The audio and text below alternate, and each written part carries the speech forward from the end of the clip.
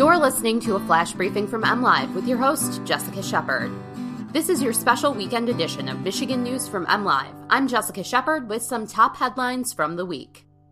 This week, a fourth vaping-related death has been reported in Michigan. 3M will pay $55 million in a Michigan PFAS settlement, and the Michigan Animal Welfare Fund aims to help homeless pets.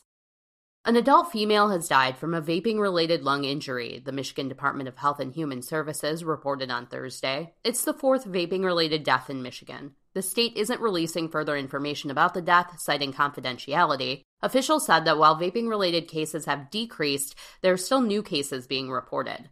The Michigan Department of Health and Human Services urges Michigan residents to refrain from vaping until a definite source has been identified. According to the U.S. Centers for Disease Control, there have been 2,758 cases of vaping-related lung injury reported nationally and 64 deaths. In Michigan, there have been 73 reported cases of vaping-related lung injury. Chemical manufacturer 3M will pay $55 million to help footwear giant Wolverine Worldwide cover the cost of extending municipal water to neighborhoods with drinking water contaminated by PFAS chemicals from industrial waste dumping.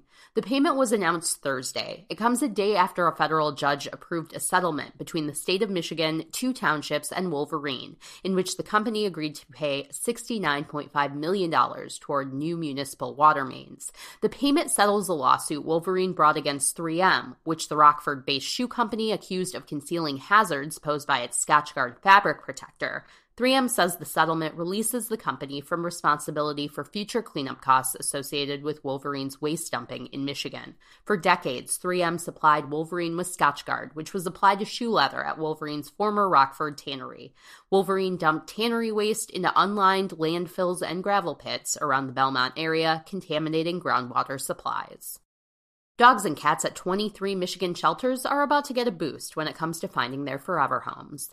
More than $127,000 in state grants will support spaying and neutering of shelter dogs and cats to help them be more adoptable. The funding will also support anti-cruelty, care, and training programs.